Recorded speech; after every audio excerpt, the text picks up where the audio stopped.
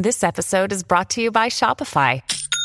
Forget the frustration of picking commerce platforms when you switch your business to Shopify, the global commerce platform that supercharges your selling wherever you sell. With Shopify, you'll harness the same intuitive features, trusted apps, and powerful analytics used by the world's leading brands. Sign up today for your $1 per month trial period at shopify.com/tech, all lowercase. That's shopify.com/tech. Hey guys, welcome to this week's podcast episode. I'm really excited about today's discussion. We're going to be talking all about Fintech business strategy. I really love tech innovation, what it can do for us in the future. Our guest today is Tristan Pelloux, calling from Spain, and he's reviewing everything Fintech at fintechreview.net, which you can find in the show notes. I'm always excited to connect with entrepreneurs such as Tristan, and I welcome him to the show. Welcome. Thanks for having me, Christopher. Yeah, so kind of talk about, your story, your background, the story behind Fintech Review, how did it start, etc.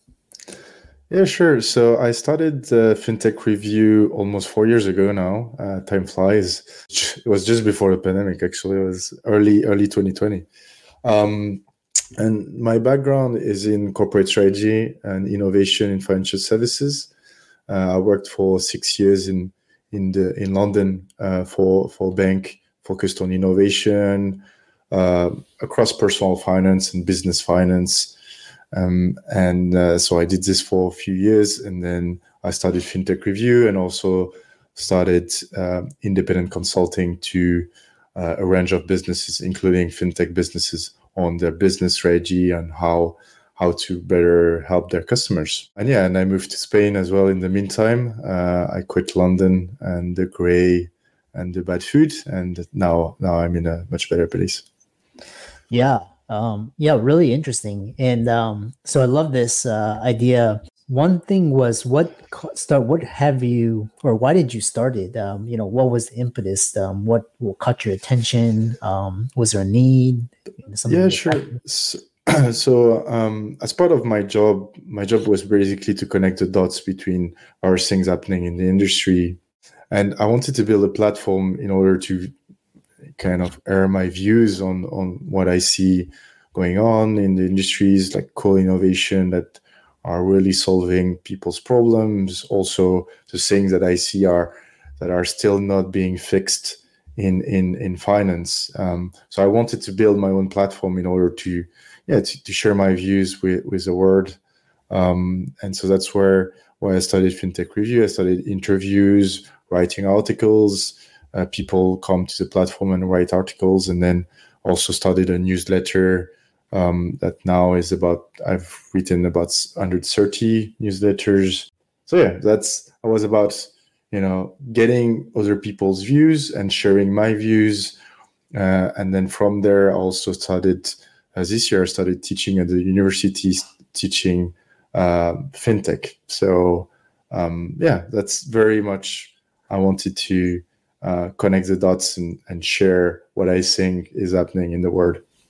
Yeah, really interesting, because you and I think alike, because that's why I started this podcast, is kind of to share or to connect people like-minded and then kind of share it and raise awareness and around different topics. It can be inspiring. And I love this idea of a platform, and it sounds like you're doing it in different mediums, blog, video. And how has it grown since then? How is it doing? Yeah, it's doing fine. I think it will always be a niche, but an interesting niche for me, and people are quite engaged.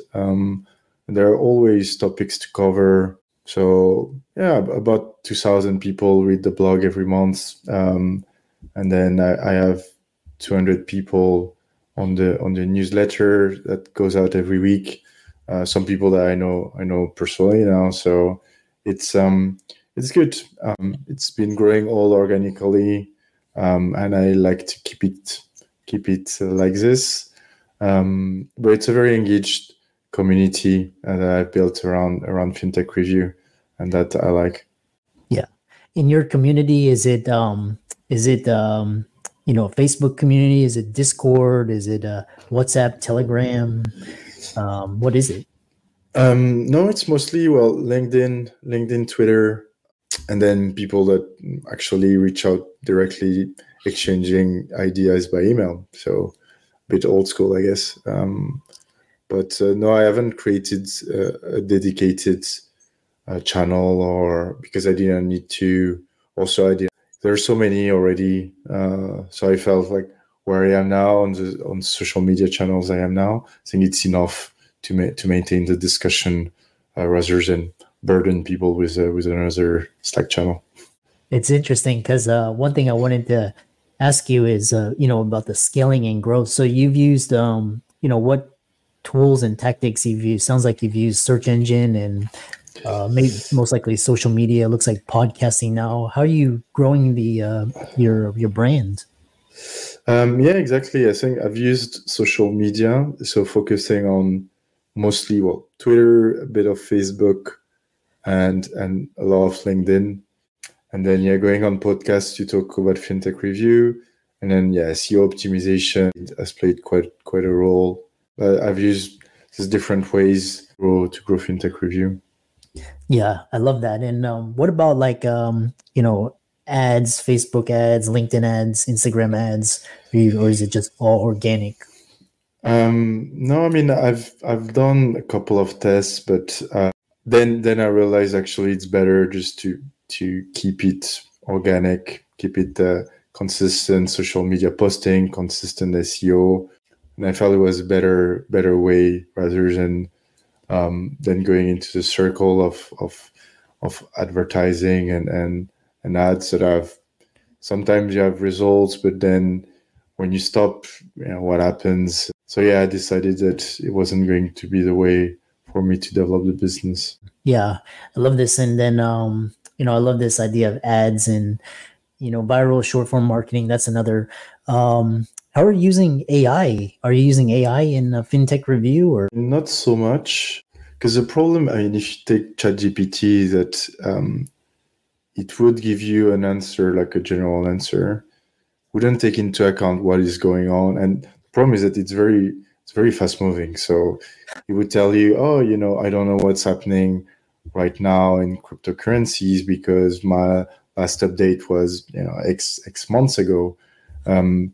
So it's very good for, let's say, greenfield topics. So, what is this part of fintech? That's great. But it wouldn't help you to tell, okay, also it would connect the dots, but not as much as you would expect. So it's useful, especially for content writing, but I don't use it that much. I can see that some people are using it because you can see the way some articles are written. I'm like, oh, it's obvious that it's been written by ChatGPT. So it will definitely change content writing. If your job was professional blog writer, I think that it's going to be a tough time for you. But for now, I mean, I see it as being a useful productivity tool, but not much more than that for now. Yeah, it's very interesting that you mentioned, if you got your majority of your income from like writing blogs or writing or, editing, now it's getting replaced by AI software. But, for individuals such as yourself, you're actually using the tool to grow your platform and your business. So it's actually, helping you, it's complementing you. So, yeah, I mean, it can be useful. So for instance, one of the social media planning tool that I use now, they integrated AI and they can rephrase your sentences, or they can add a bit of words that can be useful because you save a bit of time and you rephrase whatever. It is useful. It is useful, but I think more generally, AI, it needs to be seen as an augmentation tool rather than a replacing tool. So if it's replacing entirely what you do, it means what you are doing is not really value added. If it's really value added, what you do, it's going to augment your productivity and you're going to be much better at what you do. So for instance, me, most of the time I do consulting and advisory. ChatGPT is not going to change. It's not going to replace me, because what I'm telling my clients, they could have known without me telling them.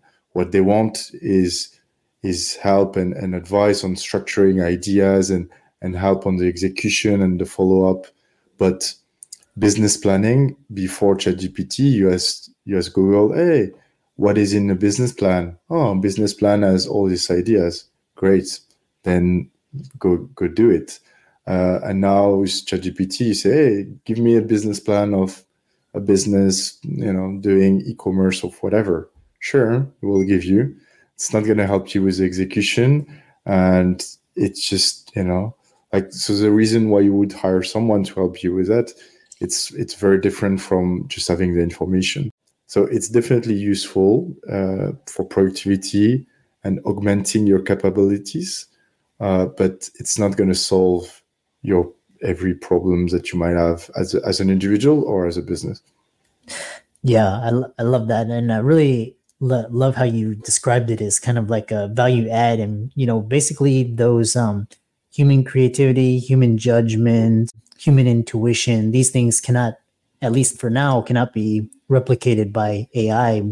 And it's kind of like you use AI to improve the quality, and you use it to scale, like output in, 10x your content output, or come up with ideas, outlines.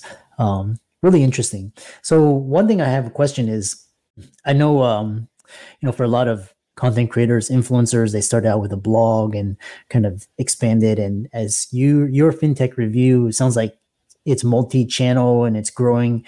How are you automating things? How are you scaling things? Are you using software, people, AI? How are you using it to manage your time and scale? I mean, the usual software, I guess, like for email marketing, definitely using a software for that in order to, for instance, write my newsletters a few days before and manage all my subscribers. That's definitely one of the first things I used. And then social media planning. So there are a bunch of tools in order for you to plan much in advance all the social media interactions, and then also to be able to post regularly, which is what their algorithms will reward you for, is that you post regularly and interact with other people's. So I think in terms of software, there are a few softwares, and obviously for like managing the blog, and managing when the articles are released and the keywords and all that. So that's one way. And then sometimes using copywriter, especially around guest posts. So yeah, I think I use a mix of using external people and then automation tools. There are plenty in order to minimize. If I look back, because I started 4 years ago, I spend much less time now, but with the same output, because I'm using a range of tools. Because before I would spend a lot of time writing social media posts and posting them, and then now I automate all that and I plan everything much more in advance. So I guess as usual, it's a mix of technology, but also process. Now I have my processes in order to write my newsletters or plan my articles, so that I spend less time as well, because I know exactly what I need to do at what point, that I don't need to have to think about it too much. So I divided the time probably by 4 or 5 or 10 times, just with processes and tools. Yeah, I love that. Which brings me to like the next kind of question is, you built this business and really around this idea of fintech. Sorry. Yeah.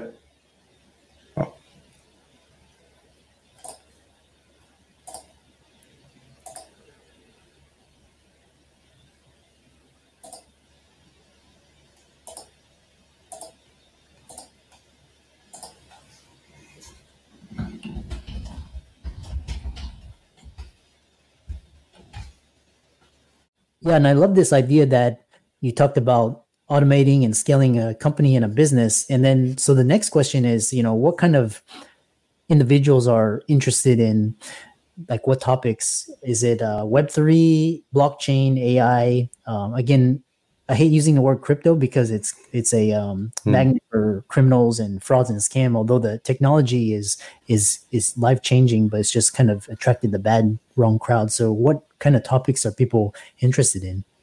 I think they are, and I am interested in a wide range of topics. So I cover everything from, say, lots of talks about AI, and then cryptos, blockchain technologies are very interesting use cases. And then I generally also cover business strategy, in the sense that for me, at the end of the day, technology is interesting, but what matters really is what you do with it.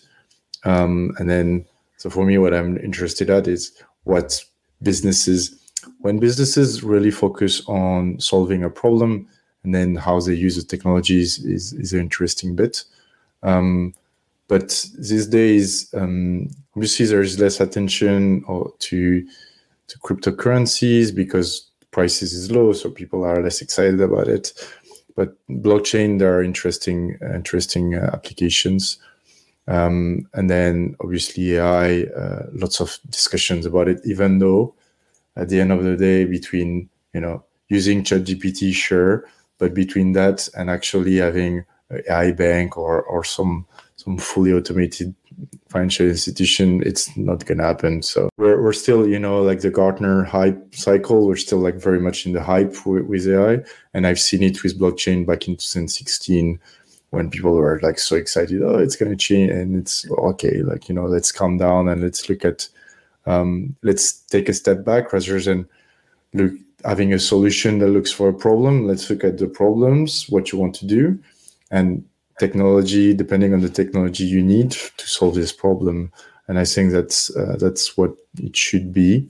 And that's where I'm interested in companies that actually look at more, they focus on the problem, and sometimes they might use certain technologies.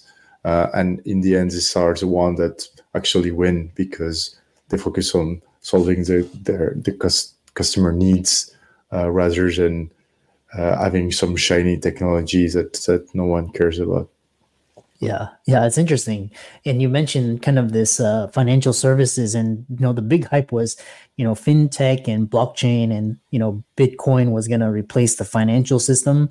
And I personally don't think that's ever going to happen because the government and the central banks aren't going to allow that. But what they're starting to do is they're starting to bring blockchain into their existing infrastructure. So you're in Spain, I'm in United States, JP Morgan, and there's this spot Bitcoin ETF approval, kind of adoption by Wall Street for the technology. So what innovation or use cases in financial services that you are really excited about?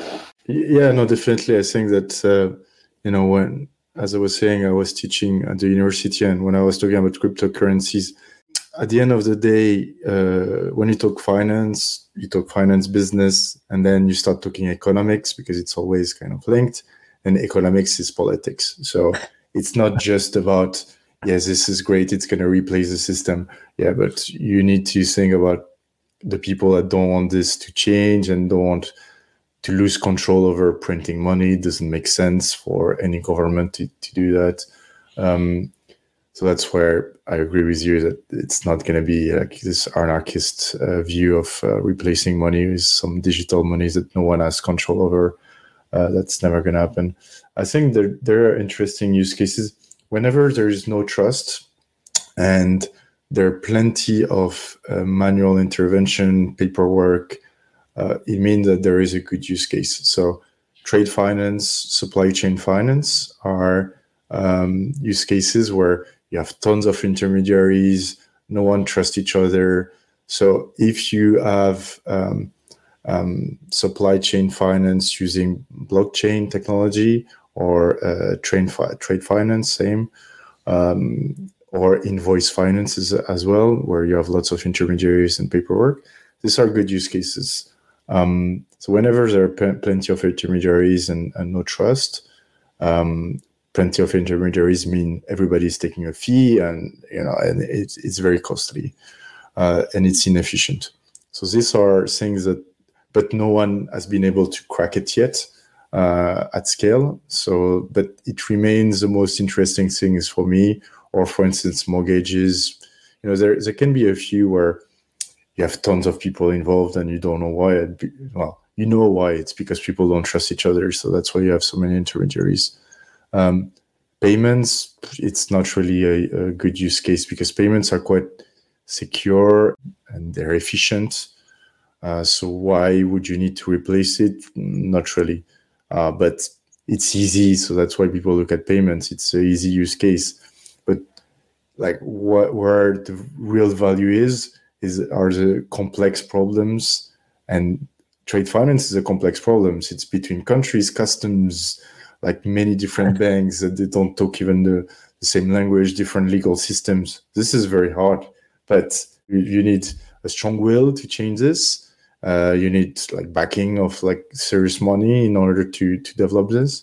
So that's where I think it's more interesting. Yeah, really interesting. I love this conversation. It may have you on a future episode because we could talk all about. It's just such a fantastic, interesting topic. How can people contact you, follow you, reach out to you, etc.? So they can find me on LinkedIn. As I said, I'm quite active there. On Twitter as well, Fintech _review, and then they can go on fintechreview.net and subscribe to the newsletter, where every week I will not rant and not blab, but I will talk about what's going on in fintech, and try to connect the dots and shed some lights on what's going on. Yeah. And I love this conversation. We're going to have you back on future episodes, and all of Tristan's resources will be in the links and show notes. And with that, thanks so much for coming onto the podcast. Thanks for having me, Christopher.